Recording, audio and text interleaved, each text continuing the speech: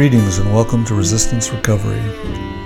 Resistance Recovery is dedicated to the exploration of any and all topics related to recovery, spirituality, and culture. Join us as we interview thought leaders working at the edges of cultural transformation. My name is Piers Kanuka, and I'll be your host.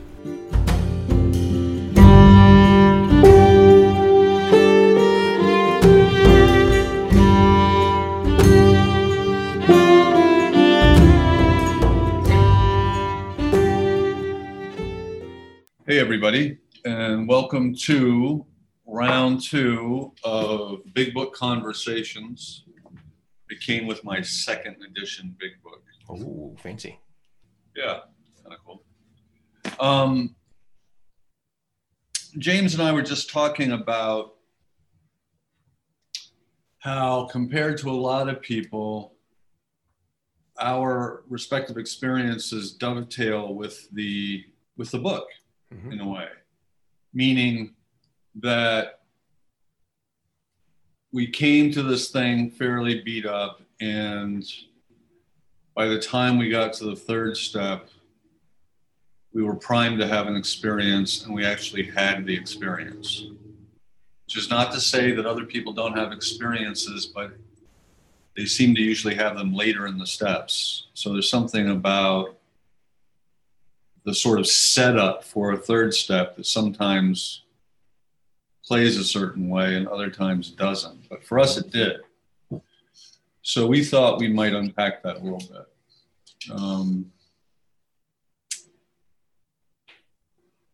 So can you recall what was going through you, both mentally and emotionally, in the chapters leading up to the third step? Wow, maybe. My first impression of having heard read what's in the book was Thursday night meeting, church basement, first time going to a Big Book meeting ever after having met you, and you sort of talked up this meeting gets kind of spiritual sometimes. You can take part in that or not. And then in the structure of that meeting was somebody would open up the book. We left off on page whatever. They'd start reading from there, and they would keep reading until they had some kind of feeling, or like there was a piece of the book that popped out at them, and they would sort of tell their story in conjunction with whatever quote or passage that was. And then people around the room would start sharing their experiences with the same thing. I don't remember what we were on or what we were talking about or what was happening. I just remember like my impression of like, wow, these people are they seem okay. And then they would talk a lot, and then they would say God. And that, that there was the sort of fascination and then like aversion to the whole thing. Like, wow, they seem good. And then, talking about God stuff. Because I was raised religious in the way that I didn't appreciate, sort of dropped out of the religion before I started getting high. And I think like a lot of people, there was this built up animosity toward organized religion and language of God. And that's like a big sticking point, right? But the book made a big impression through the people that were living it. And I took a copy home. I think I stole one of the little books that were stole. And then I read it. It just had the first 164 pages in it. It didn't have the stories. It was just a little print version. And I read it cover to cover that night. I don't remember it. And I didn't remember anything that was in it. I couldn't stop going through it. I knew that something about it was like, I needed something from that. I guess I don't remember what my first impressions of the other chapters were. I remember thinking Bill was kind of a funny old guy from the Depression. Drank in a way that I had never really drank, mostly a drug addict. Alcohol was like a finishing move on on other substances. But didn't we sit down and do chapters over a period of time, the two of us? No, sort of. I think I was in meetings for maybe a couple months, and the first time we sat down was kind of like a highlights version of the text. It was like, you absorbed a lot of this from meetings, so let's just focus on a few of these quotes, actually, is what we did. You focused on recovered, you focused on restless, irritable discontent, definition of compulsion and obsession, and kind of worked through major ideas that were there, leading me up to a third step. So I got from the meeting, I sort of got, Bill's story, and it's hard to relate to, but there's certain feelings or patterns that sort of emerge that's similar. And more about alcoholism, I related to that in the way of like, oh, that's how I get high, but maybe not necessarily specifically with alcohol. So it was an interpretive thing there. You were going to ask. Well, I was just going to ask you, leading up to the third step, did you have this sense of something churning inside? Yeah, absolutely. Right. And it was mostly the struggle between, I really want to feel the way these guys feel. I really want to make the transition that they're talking about from, I don't want to feel like I feel anymore. I want to be something different. I don't want anything to do with God stuff. I don't know how to reconcile that. And there was this like, it's pretty heavy, high stakes, like internal wrestling of like, I want to change my whole way of being, but I can't accept this idea. And well, the experience that I remember was walking, we lived in a college town, Farmington, and I lived just a, maybe 10-minute walk from the library, and was walking to the college library, and wrestling with all this stuff, and everything just sort of got quiet all around me and quiet inside me. And in my memory, it starts to snow, but it's not like when I put the timeline together, it's not possible. It was snowing. It was like summer or something. But I remember it that way. And then what happens is a phrase from scripture comes to mind and repeats itself over and over and over again. It says, "Thy will not mine be done. Thy will not mine be done. Thy will not mine be done." It doesn't feel like it's coming from me, like it's just like coming at me or into me, right? And initially there's the same resistance. Like, that's like the bullshit that I was raised on as a kid. It's like trying to become a robot for Jesus or something. And like, God's trying to destroy my will or whatever. Why would I buy into that? And then there's a sort of a vision is presented of like the timeline of my life so far, which was a story of what my will looks like. And my will looks like I float through life in relative ease and comfort and privilege. And then I reach a point of decision and I just pick the most selfish thing that's going to make me feel the best, the thing that I want the most. And then my life gets a little bit worse and it goes on. And then another point of decision, I make the same selfish move and my life gets a little bit worse. And that's like a series of like cascading events until I reach the point at which I want to die. And that's what my will looks like. That's what I do. And I do seem to be a prisoner of that. Like, looking back on all those points of decision, I couldn't have chosen differently. Like, I only had what's in it for me. That's all I have. That's my, like, the James program is make me feel good, make me feel better. So it became clear, like, if that's all I've got, the idea of some other will coming in and replacing that meant that maybe I could have, at least go flat instead of keep going down. But like, maybe I could have a better life. I could have a life that functions. I could be at peace, right?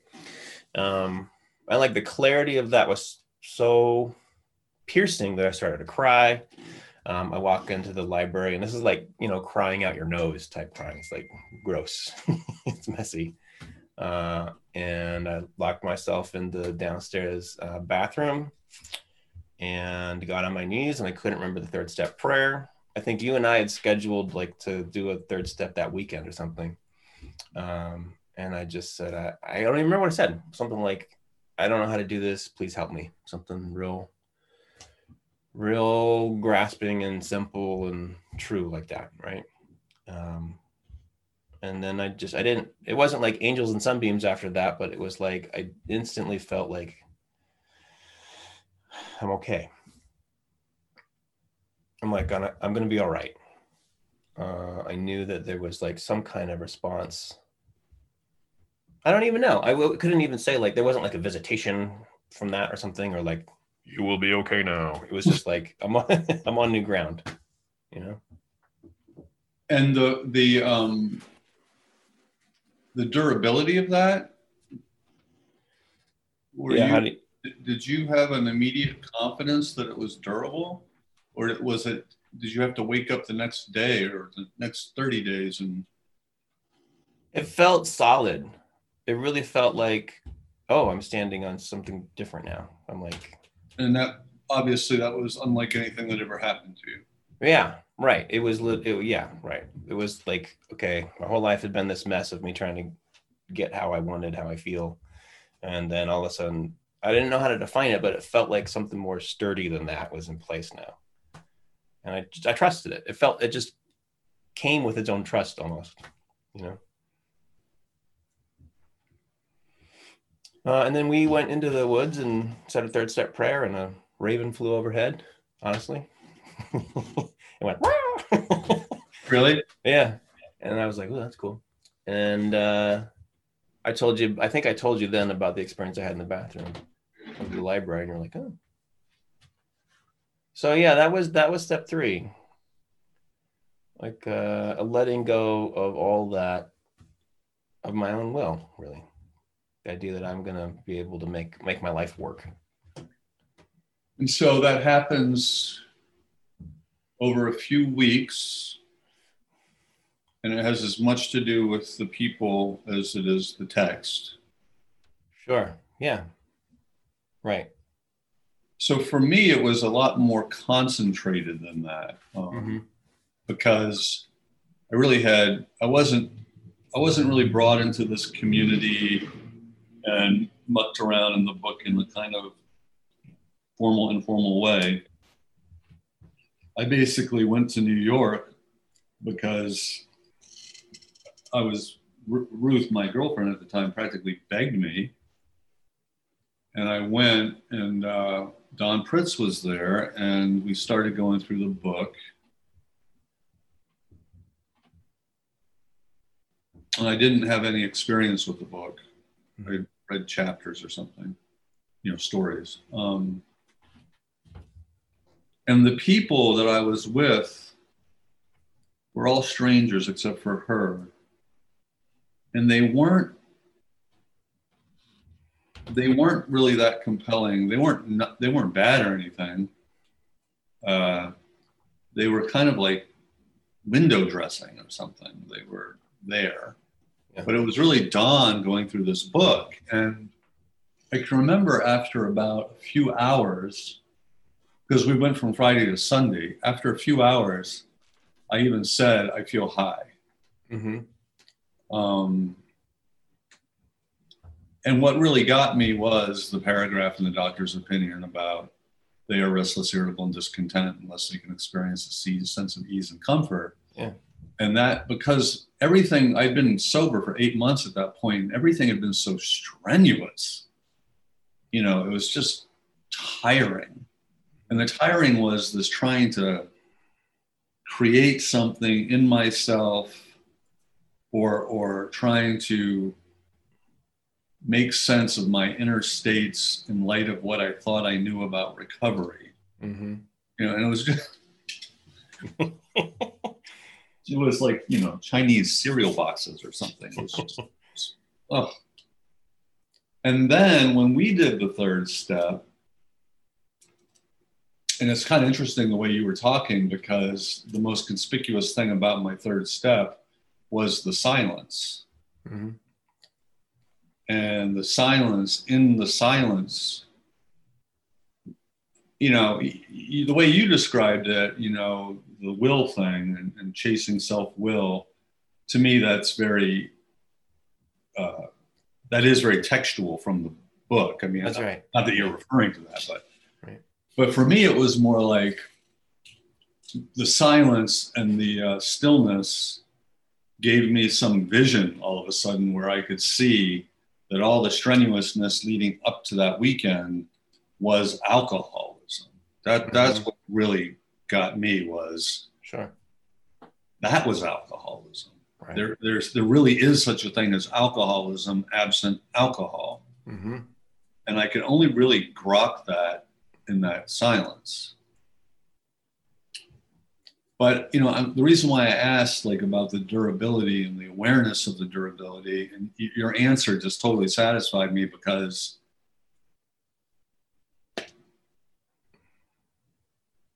I don't know. It's like somebody gave you this really comfortable pair of shoes and Yeah. you're like, ah, but then you don't really realize that you're going to wear comfortable shoes the rest of your life or something. Yeah. And that was, but it was very durable. Mm-hmm. It was extremely durable. And in fact, I feel like as the days passed afterwards, I grew into the awareness of, oh, something really happened to me. Yeah. Well, you get to start to see the implications of that in the details of your life now. Right. It's like reformed the way I drink coffee in the morning. It's Yeah. like reformed the way that I think about myself as a college student at that time. Like noticing the neighborhood. Yeah. Right. Way I walk down the street. Chatting up people. That kind of. Right. Yeah. There's a sort of a comfort and a groundedness that sort of followed me around into every interaction that I had, and in regards to like the things that used to really worry me. It's not that I didn't have fears anymore, but there was this different sensibility about them. Yeah, and what's so weird now, it's just sitting here, this is why these conversations with you are so great.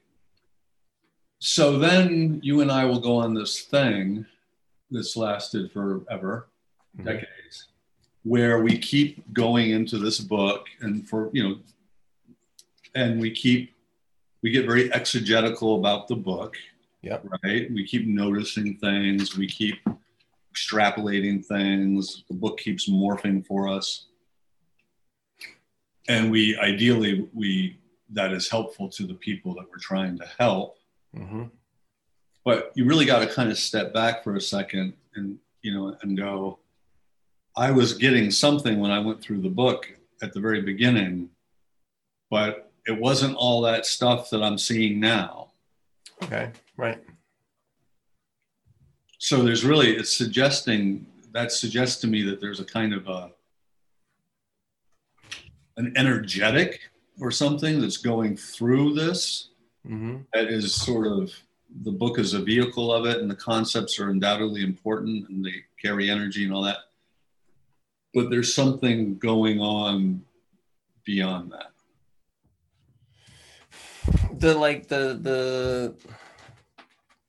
I don't want to say it, the least interesting interpretation of that is just that we get older, we have different experiences, we look back to the same text, and those experiences inform what we see. Right.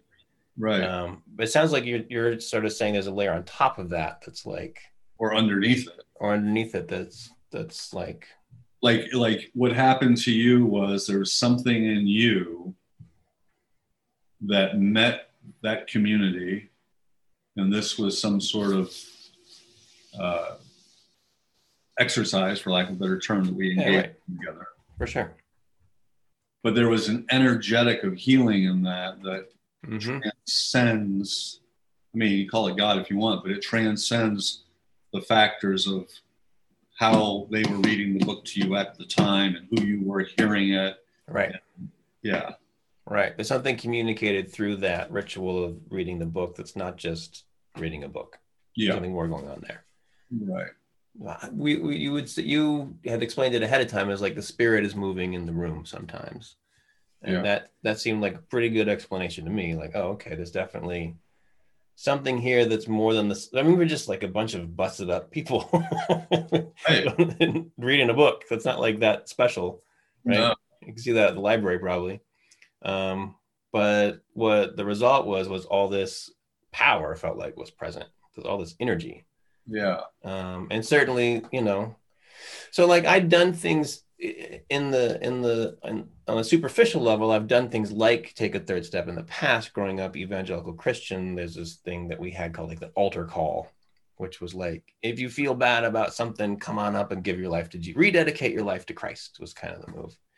And I'd done that several times. In fact, I'd done it at home several times, worrying that I wasn't saved enough. Like, Jesus Christ, I accept you into my heart. No. Sometimes 5 times a night. There's a lot of anxiety around that. But like it was like at a superficial level of like, I know I'm supposed to feel a certain way and I don't. And so maybe these motions will make me feel that way.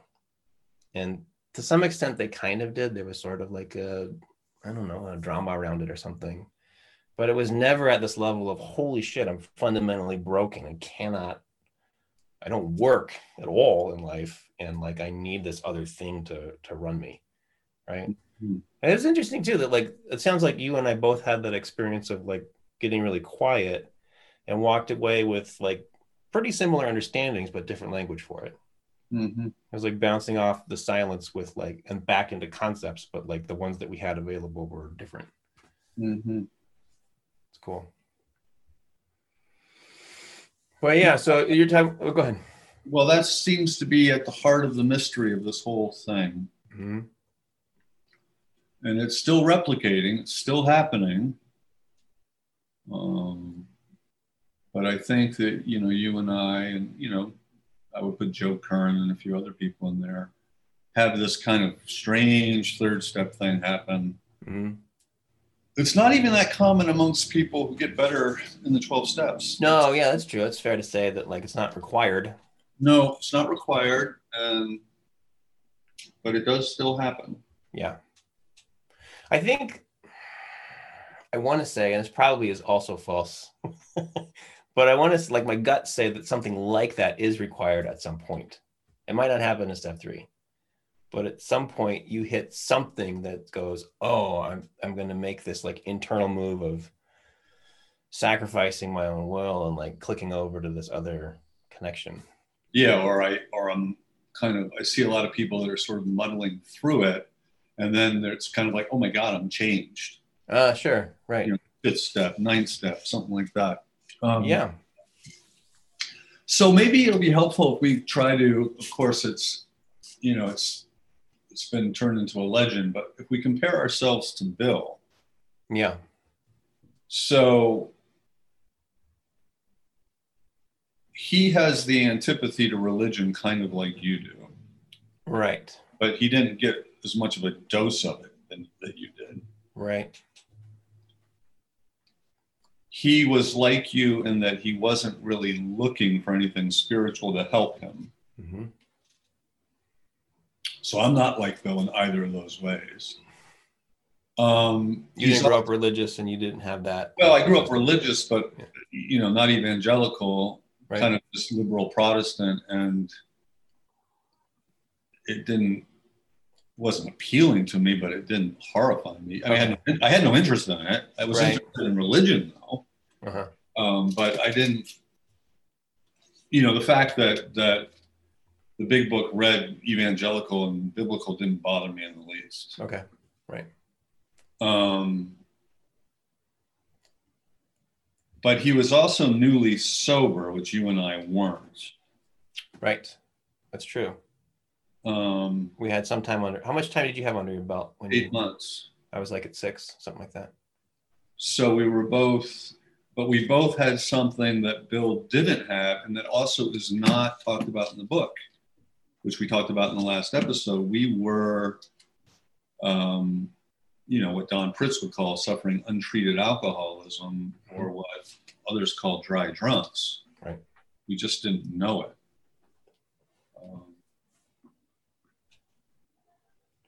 Right. So Bill's fresh. Bill's like right in the midst of all the drinking, and right. Is in fact detoxing at the time that he has his experience.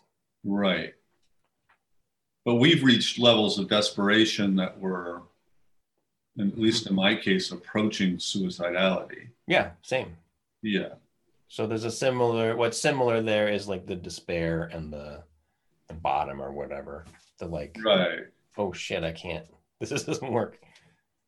And the messengers that came to us, all 3 of us, were largely unexpected. I mean, Bill's case, he actually could see a change in somebody that he used to drink with. Yep. Who was horribly alcoholic, and he couldn't deny his eyes. Mm-hmm. And you couldn't deny that there was something weird about those people in that meeting. Yep.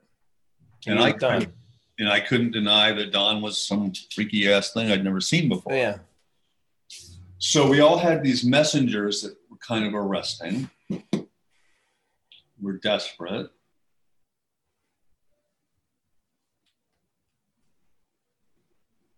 I mean, is that the recipe?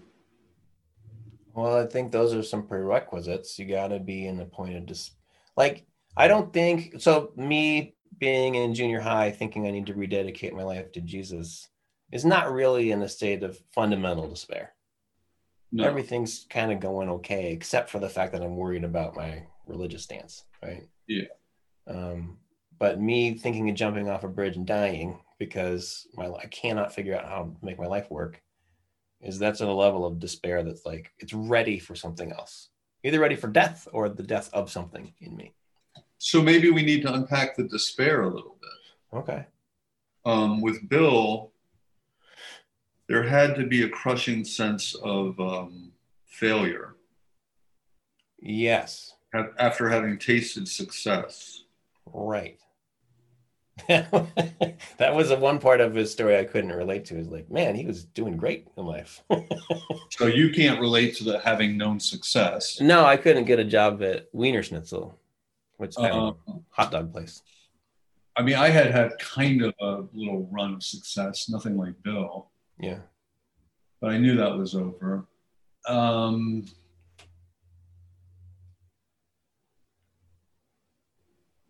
Well, there was alienation. Sure. That's part of the despair, not feeling like you don't belong. Yep.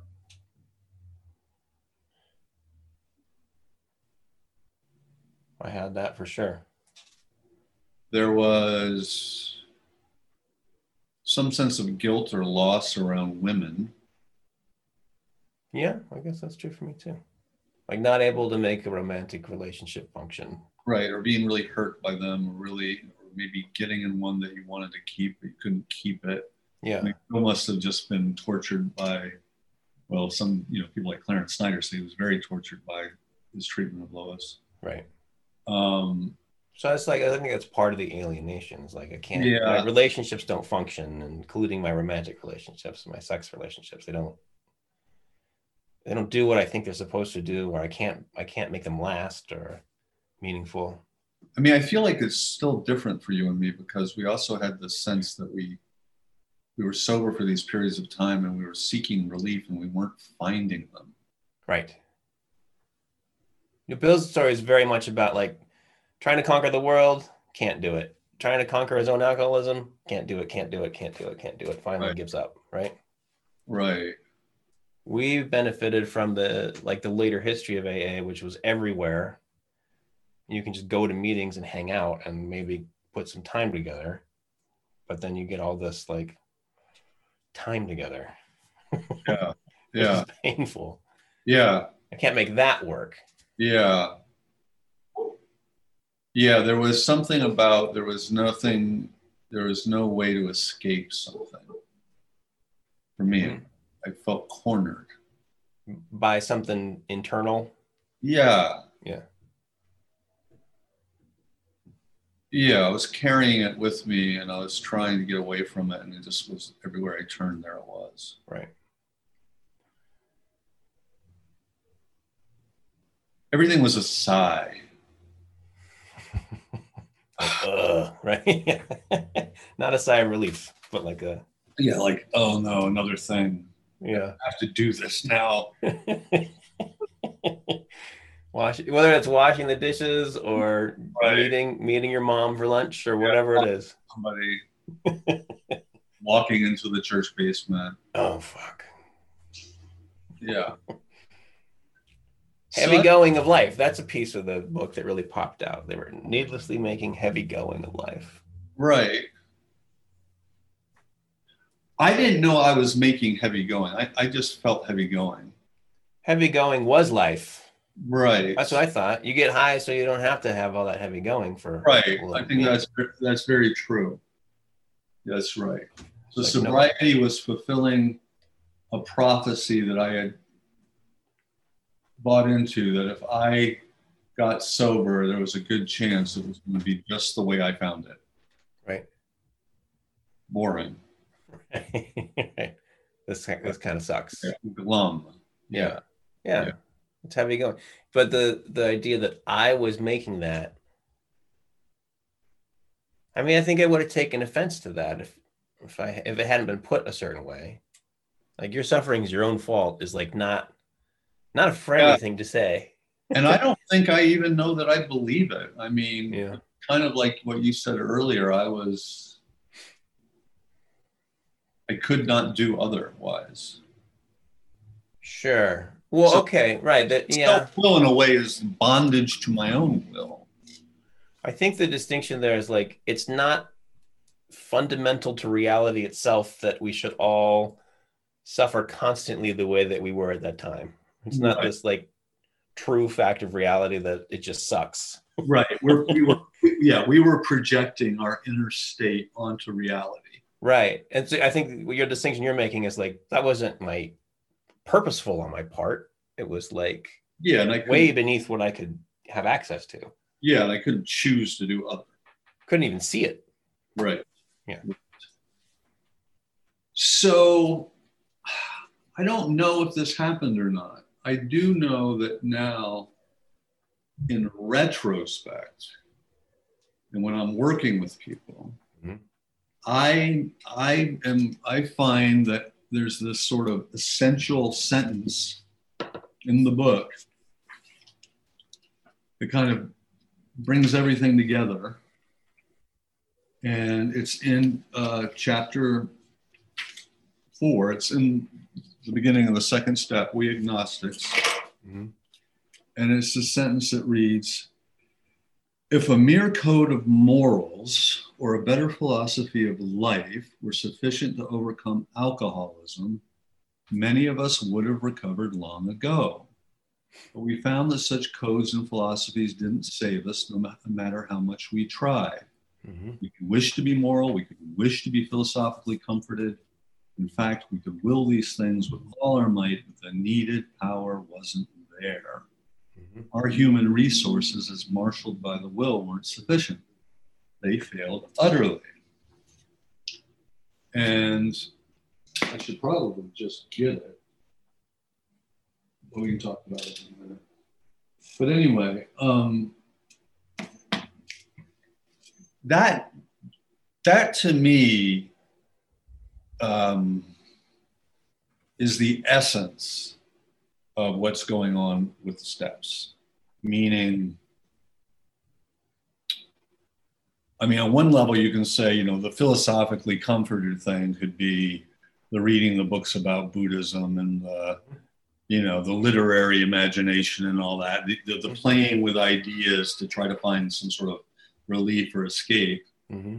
But the code of morals thing, which, I use this a lot with my clients. I'm like, so I know the difference between right and wrong, but I continue to do the wrong thing. Yeah.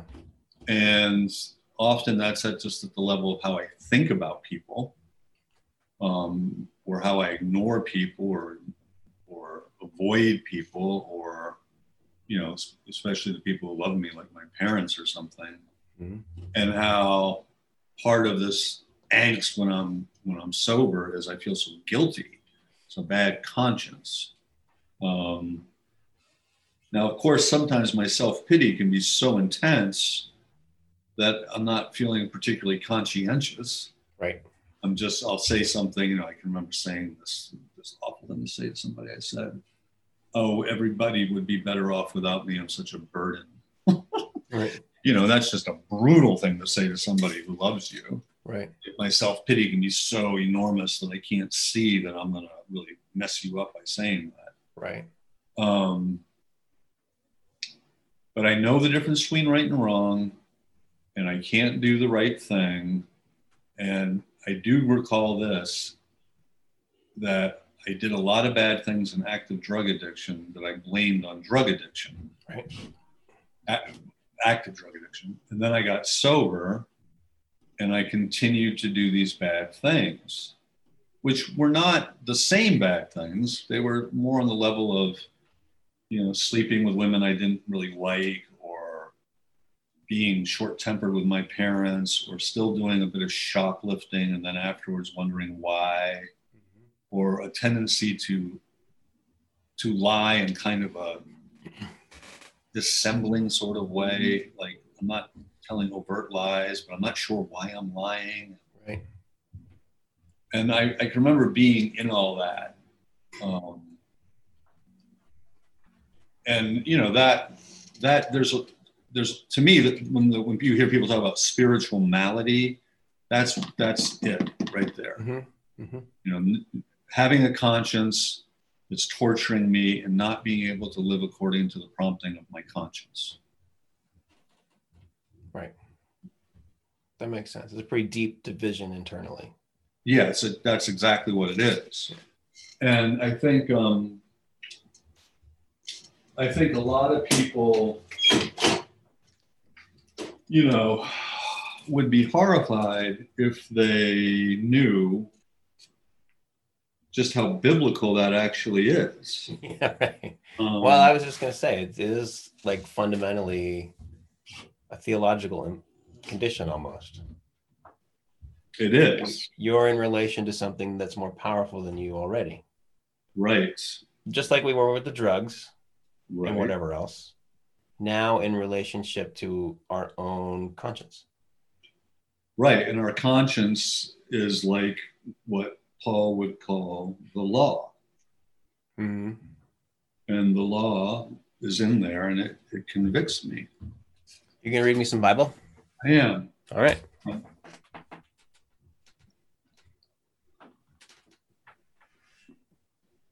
I just want to make sure I get it right. Yeah. Yeah. We know that the law is spiritual, but I am carnal, sold under sin. I do not understand my own actions. There we go. Mm-hmm. For I do not do what I want, but I do the very thing I hate. Now, if I do what I do not want, I agree that the law is good. So then it is no longer I that do it, but sin that dwells within me. For I know that nothing good dwells within me, that is in my flesh. I can will what is right, but I cannot do it. Right. Yeah, that's literally like description of addiction from first century. Yeah, it's page 44. Right. But it's also what those passages were part of what Luther read. Mm-hmm. When he had his spiritual awakening, that you know what that caused. So what's interesting to me about that is not only is it Romans 7, it is the same passage that Luther read when he was in a spiritual crisis that will lead to something as powerful as the Reformation. Mm-hmm. And there it is in the big book. And it goes pretty unnoticed. You know, when you read people talking about the New Testament in the big book, they always talk about the Sermon on the Mount and Corinthians and the book of James, but they don't really ever talk about that. Yeah. It's also like really resonates with both your experience of a third step and with mine. We both saw these visions of, like, for me, it was my life on self-will, which is that same kind of understanding. And for you, it was like, oh, that's alcoholism, right? That's the problem, not the drinking. Right. It's this other piece that underlies the drinking. That's the. And then something shows up in our lives that gives us relief from that. Right. And the big book reads right after that. It says, lack of power, that's our problem. Mm-hmm. Has to be, we need to find a power by which we could live. It doesn't say we need to find a power by which we could stop drinking. Mm-hmm. And we both experience something akin to power. Right. Right? Right.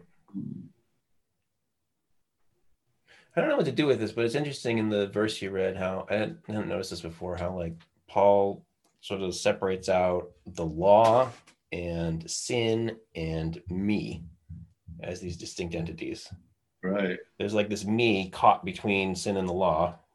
Yeah. Where this thing is always sucking me into it, even though I want to be over here. Yeah. Right? And I'm divided then between these two. Yeah. I want to be sober, but I keep getting high. I want to do the right thing, but I'm just a shitbag, or whatever it is. Yeah. I think it's helpful because there's a tendency amongst 12-steppers to say that you are that thing. That's true. You are that sin. Right. And I don't believe that I am. I believe it's in me and it acts through me and it causes damage, and maybe I'm the only one that's ever going to be responsible for my relationship to it. Mm-hmm. But at the same time, I lack the power to affect any change in relationship to it. You can't not do it. Yeah. So that's different. That's fundamentally different than saying you feel shitty because you're a shitbag.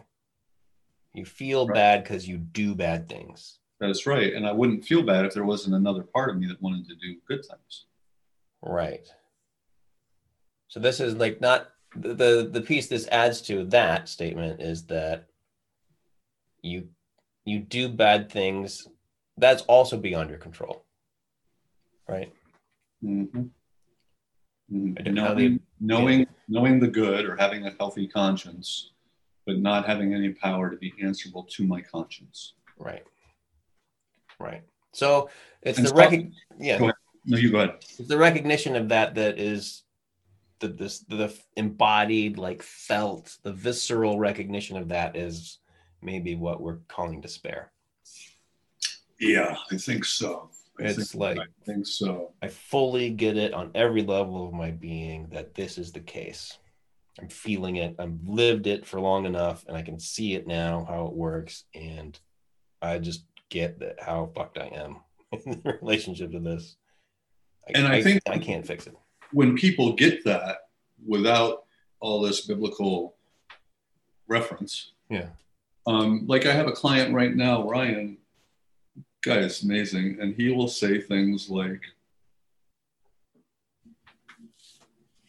you know, he's all estranged from his family and he'll tell his kids, I love you on the phone or something. And they won't say, I love you back. Mm-hmm. And then he'll immediately want that to be the fault of his wife. Mm-hmm. And then he goes through some changes and he looks back on that event and he says, I wanted them to say, I love you back so I could feel better. Mm-hmm. And when that didn't happen, I had to lash out and blame somebody for that. Uh-huh. You know, so you can only really see that kind of thing when you've gone through that shift. Mm-hmm. Right. Because the reality of it's my wife's fault and she's messing with the kids' minds in order to take them away from me and she's a bitch and blah, blah, blah. That is such a compelling and all-encompassing reality. Right. How do you, it's just so emotionally charged. And he can't not do it. He can't not buy into that reality. Yeah, sure. But he has the illusion that he's just dealing with reality. Right. That's not him in bondage to something he can't see. Right. That's pretty wild when you think about it. Right. Which is that's the clarity that comes from despair is so powerful because it shows you your relationship to that. But you need something other than the despair to see the despair. So you need some grace or some sort of, there has to be some kind of splitting off that I can not be totally in that to see it. This was the second piece of the recipe we talked about earlier.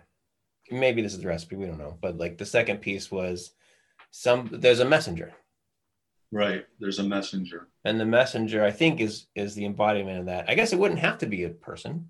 Well, now I've thought about that because, it just kind of, you know, in the years of reading, I read somewhere where this guy said, it wasn't even about recovery, but he said, you know, in the Acts of the Apostles, you see the apostles healing everybody and they go to the paralytic and they say, would you be healed by the power of God? And the paralytic says yes, and then rise up and take your pallet. Yeah. And you read that and you're like, well, wait a minute. If dude is being healed by the power of God, why do we need Stephen, whoever? Sure.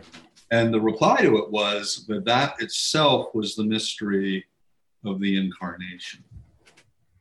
That the incarnation embodies itself in and through human beings. It's necessarily relational. Okay. So you're saying it does have to be a person. It has to be, yeah. And this author was relating it to Jesus's embodiment, and God has to be. Yeah.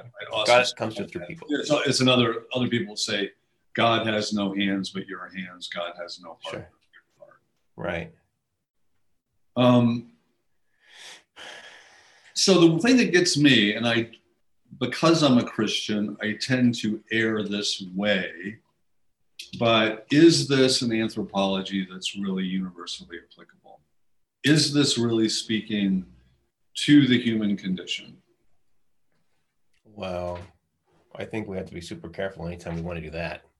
Well, that's it. I mean, Yeah. but isn't that fascinating? Yeah. Because, you know, if you've had the experiences that we've had, then it's going to be very hard to not generalize that. Well, we both were guilty of that.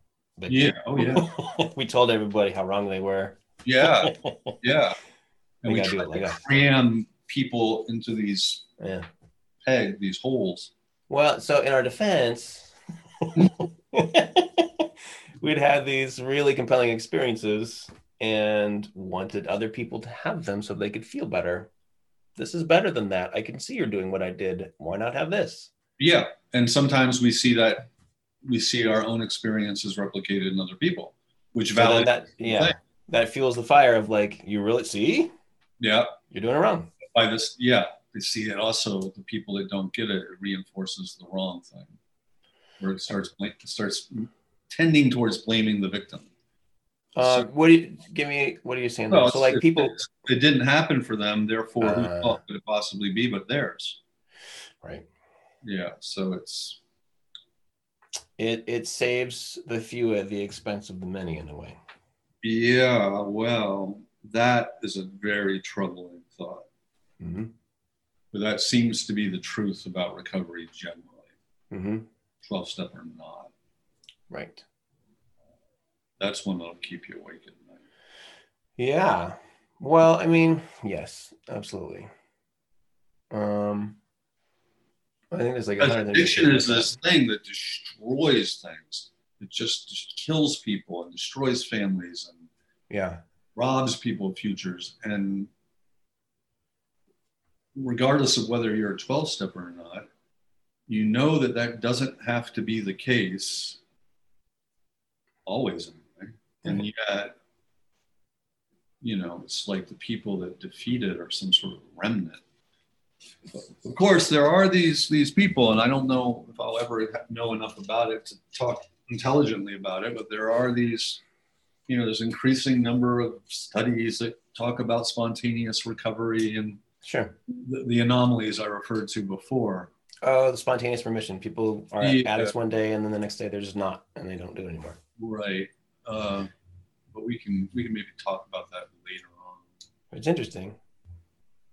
It is interesting. The other thing about it is when this does happen, and I can say this, you know, I probably have a little more authority saying this than a lot of people. When this happens, it is very compelling for everyone involved. When someone recovers and has these bright experiences. Like that guy I just told you about. When you witness somebody having that transformation, you're like, your jaw drops. Yeah. Even though you've been doing this for 25 years and you've seen it happen before. It really... A weird, amazing quality of it that never gets old. No, it's like, and in fact, it's like such a shot of like wake up juice. It really feels like, whoa, that's why we're doing this. I forgot. Yeah. Even if like, it doesn't happen to me and I kind of forgot. Yeah, right. On the conceptual level, I would have told you this was true, and I've been telling people this is true for a long time, and yeah, you should do this in order to have that, and blah, blah, blah, is what happened to me. But the substance of it is like so thin until it happens again, you're like, whoa, like, holy shit. Right. I mean, I wish it wasn't that way. I wish there was like the norm that I would just say, try a third step. Here's how it works. And then we'd have these spiritual fireworks all the time. Right. No, it's that rare. Even that would be cheap. That would be like, it's like somebody's not paying. Yeah. Right. Right. It would be too easy, I guess. Is that what you're saying? Or like, yeah, it's like this costs. this does cost. Right. Right. Although it's kind of hard to quantify what it costs. Sometimes you can. I think sometimes there's like, I mean, you can't really because it's so extensive that you could never. Right. But like, there's the immediate things that the ego's holding on to. For me, it was like, I'm going to be the next William Burroughs. I'm going to be this genius writer. You remember me telling me the story of what you were going to do? No, what did I say? You were going to have these like 2 ramshackle trailers in 2 different parts of the country, like really remote and rural. Yeah. And one would be like winter and one would be summer, and you would go out there and you would write. Yeah. Notice there's no other human beings involved in that. like one of Hitler's paintings. It's like I have 2 Unabomber cabins and I just write weird shit in them, and that's what I want, right? Yeah, I think the Unabomber even came up, actually. Well, so this is the risk of being redundant. You probably didn't see the Depth Recovery 2 thing. No, I did. Yeah. Oh, you did? Yeah, I like those. So what did you make of this thing about, the ego is obviously not running the show when I'm sticking the needle in my arm. Right. I'm in the grip of an archetype. I don't have any power. I'm powerless. Yeah. I come into recovery. I acknowledge that powerlessness. Oh, yeah. Right. And then the battle with the ego only actually starts in recovery. Right. Because now there's the tendency to want to deny one's powerlessness, deny one's frailty, to transcend these things, to leave them behind, turn it all into hero's journey. I just found that. Yeah. Really, I wanted to add something to that because I feel like there is a role for the ego in active addiction, which is the denial. So like, let me sort of see what I like. I'm not driving the bus. The bus is heading 80 miles an hour toward a brick wall, and I'm waving my hands out the window to all the bystanders, saying, "No problem. Don't worry about it. It's cool. Yeah. No, leave me alone. Let me do my thing." That's right. Right. So it's like an accomplice in a way. It's an accomplice. But not the perpetrator or whatever. I don't know how to explain. No, and I can remember this happened once with a guy in particular, but it's happened many times over the years where somebody starts entertaining the idea that they might be alcoholic. And I say, well, maybe not drink this weekend. Right. And then I see him on the next week and I go, well, how'd that go? And they don't want to talk about it. And they say, well, I changed my mind. So that's definitely the ego talking. Right. It's the illusion of being in control. Which I got to maintain. That's right. Yeah, I have to. And then you're right. It pops right back up without missing a beat once you're sober, saying, see? Yeah. I've got it. It's under control. And that's exactly what despair is meant to slice in half. That moment of like, I've got this. But then when you get relief from despair, it comes back again. It comes back again. Yeah, it's definitely part of the dynamic. I'm not suggesting that, the ego won't reassert itself again and again and again and again. Yeah. But it's at the heart of something. It's, so Sardello will talk about the ego. He'll say, psychologically, we should just think of it neutrally on one level, that it's just your identity and you need one to function. And this Eckhart Tolle thing that you could be egoless, you'd be wandering the streets not knowing who you were. Sure. But he says when people bash the ego, what he says that's egotism.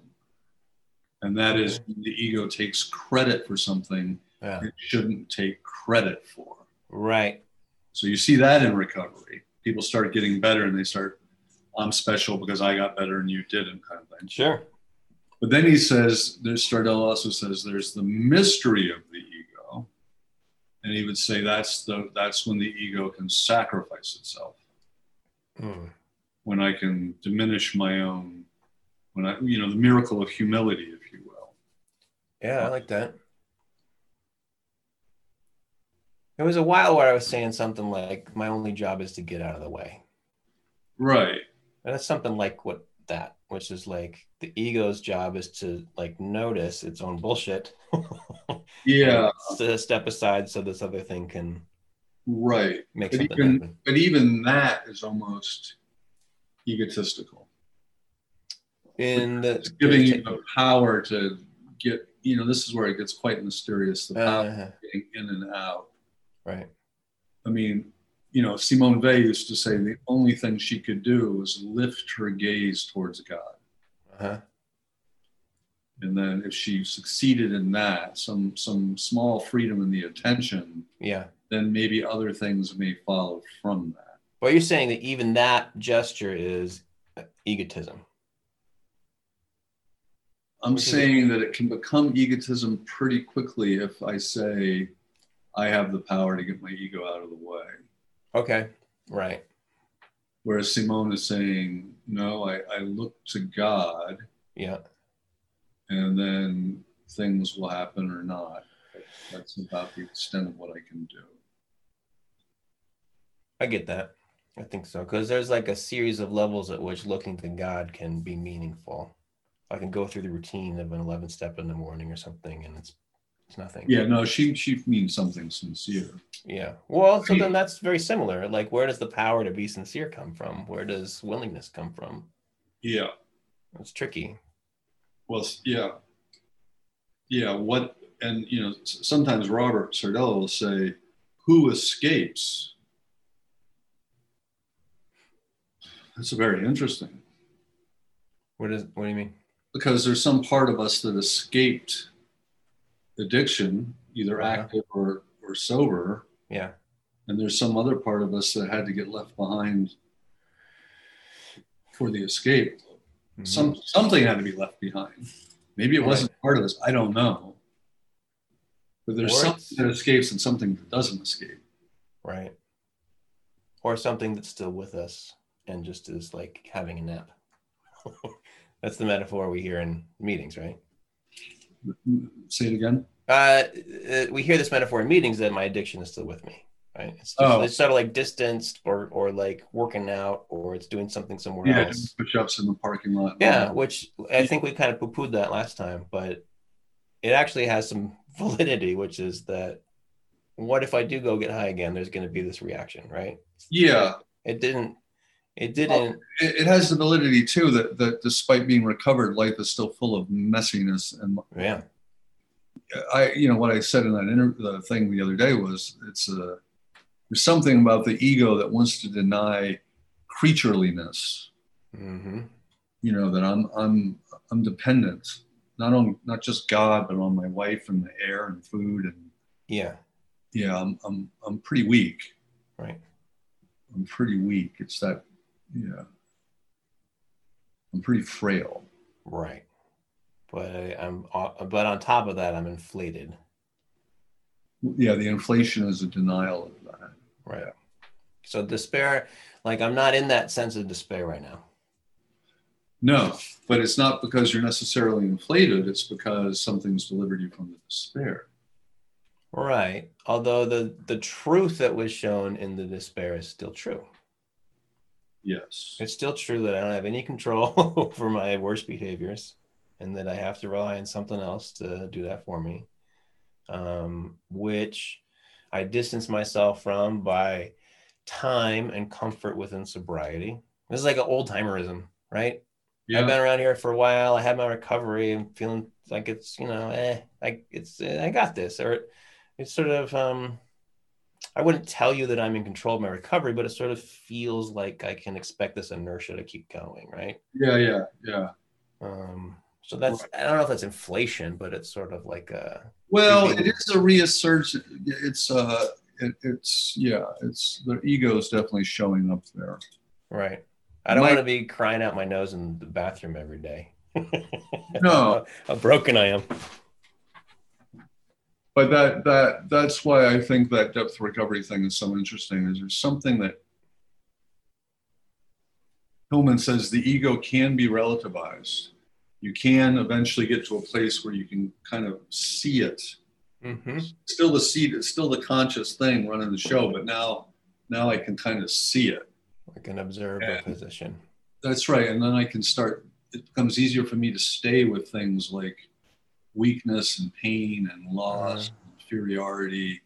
And not only to stay with those things, but to realize that those are the things that enable me to have connections, meaningful connections. Whereas this rising up, this heroic thing of transcending it is actually what starts cutting me off.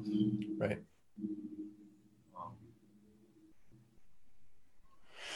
Yeah. I don't know where to go from there. I don't know if it's wrap up time or if we want to keep spinning. Yeah, we can wrap up. So I think next we should probably go into the inventory and I think a lot needs to be said about what it is and what it isn't. Okay. Like what you can expect from it and not expect from it, what it can and can't do. And what's its overall role in this trajectory of exercises? Yeah, that sounds great. Yeah. And tune in next time. What does it mean to, tune in next time. All right. Thank you all. Until next time.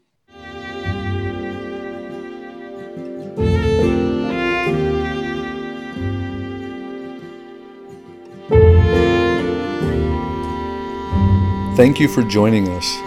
For more information, you can find us at resistancerecovery.com.